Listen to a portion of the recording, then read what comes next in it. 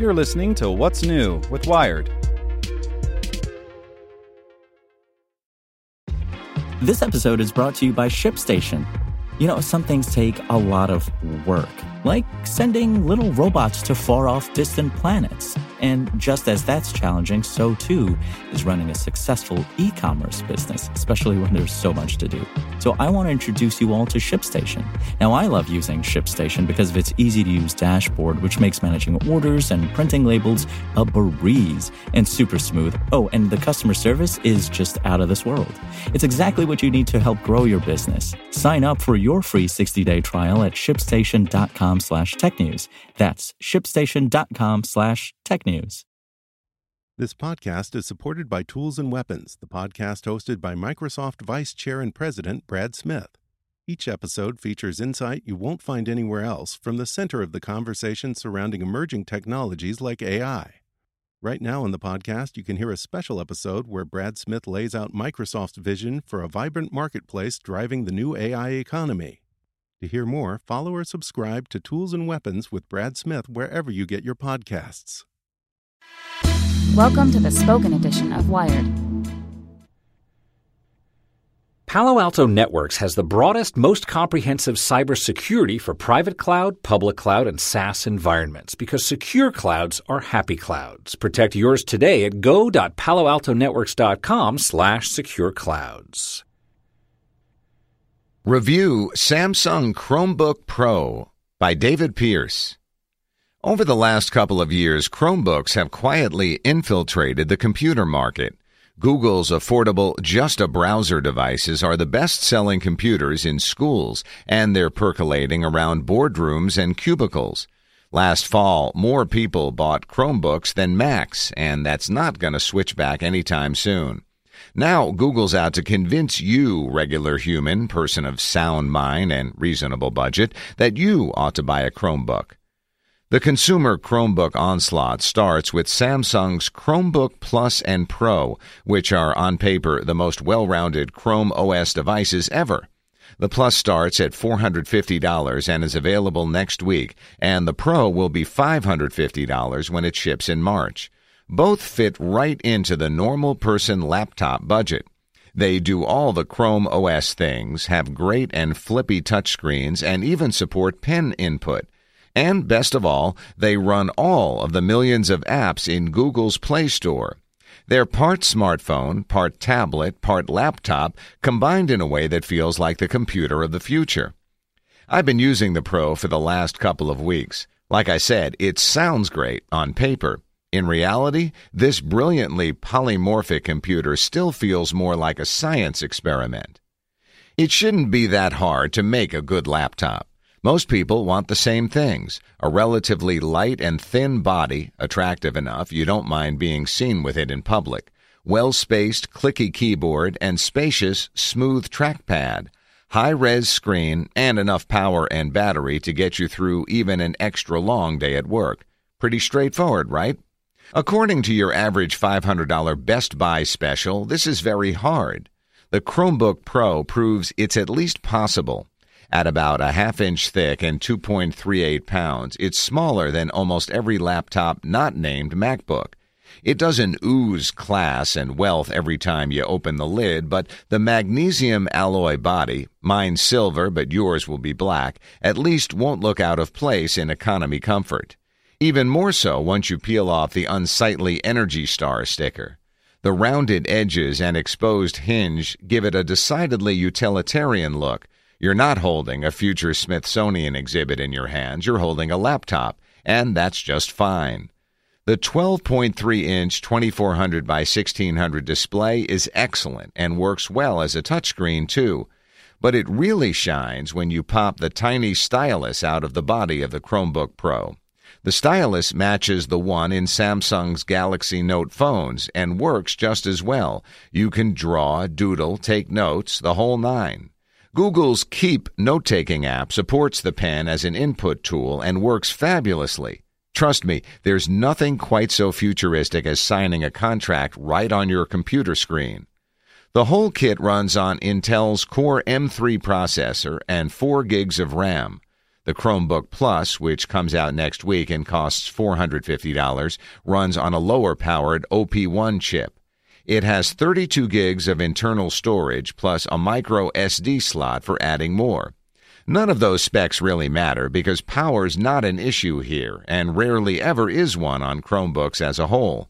The Chrome browser is so stable on these machines that it can handle more tabs and apps than my MacBook Pro. Not to mention, I get upwards of 10 hours on the battery before I have to charge it. I used it basically non-stop during an hour-long train ride and 6 hours of flights and still had plenty of battery left to watch The Good Place before bed. When you open the Pro's lid, you'll notice it never really stops opening. You can flip the screen a full 360 degrees, turning your laptop into a tablet.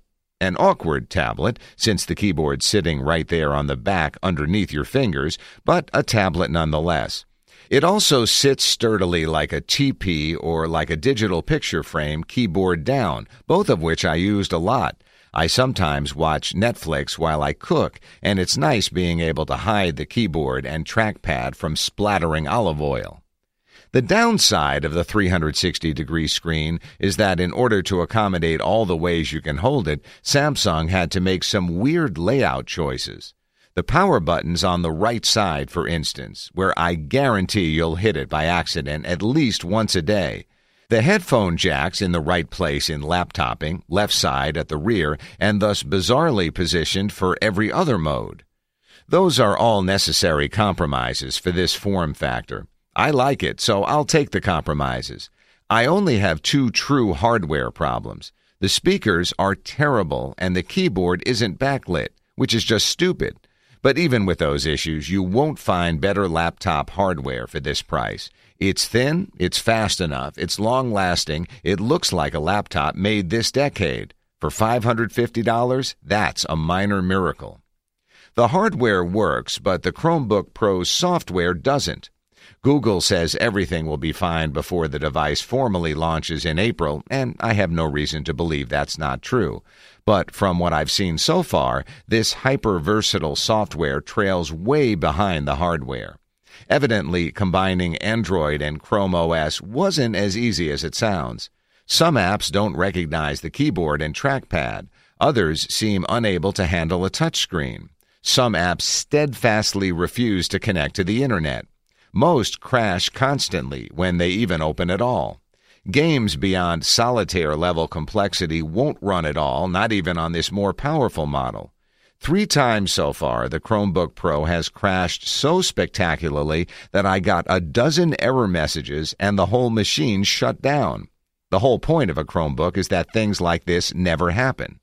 Then there are the bugs. Oh, the bugs, like the one where you flip the screen over to put the Pro in tent mode and all your browser tabs disappear for no reason, or how when you're in tablet mode and you try to put it to sleep, you just can't. My favorite is the one where you open an app and it just sits there flickering on the screen, forever trapped closing and opening. Again, Google seems well aware of these problems, and most appear to be fixable bugs. I'll revisit this review closer to the launch, and I hope the story gets better. Right now, if I use a Chromebook Pro like other Chromebooks, tabs, not apps, and laptop, not tablet, it works great. It's a light, thin, long-lasting, slightly expensive Chromebook. That's just a much smaller vision than what this thing could be. It should let me play Netflix on one side and keep my dinner recipe up on the other. It should let me check Instagram and Snapchat right next to my work email. I should be playing Candy Crush and Asphalt 8 while I'm pretending to work. Instead, it's still just a web browser. And that's frustrating because the Chromebook Pro was supposed to be the shape-shifting future of computing. Google's answer to everything from the iPad Pro to the Surface Studio. It was supposed to be the first Chromebook that made no compromises, that was both secure and powerful, fast and feature-rich. Android apps and Chrome OS were a match made in heaven, a perfect way for smartphone owners to get into the laptop world. The hardware's there. Samsung proved you can make the right kind of laptop at an attractive price, and I hope every other PC manufacturer is taking notes. But on the software side, it's clearly unfinished. Luckily, you get to wait and see if Google fixes the Pro's many problems. I'll be back here to let you know how that goes. But for right now, know this. The dream of the just right Chromebook is alive inside this machine, but it's still just out of reach. Want to learn how you can make smarter decisions with your money? Well, I've got the podcast for you. I'm Sean Piles, and I host NerdWallet's Smart Money Podcast. Our show features our team of nerds, personal finance experts in credit cards, banking, investing, and more. And they'll help you make the most of your money while cutting through the clutter and misinformation in today's world of personal finance. You'll get clarity on strategies to help you build your wealth, invest wisely, shop for financial products, and plan for major life events. Listen to NerdWallet's Smart Money Podcast wherever you get your podcasts.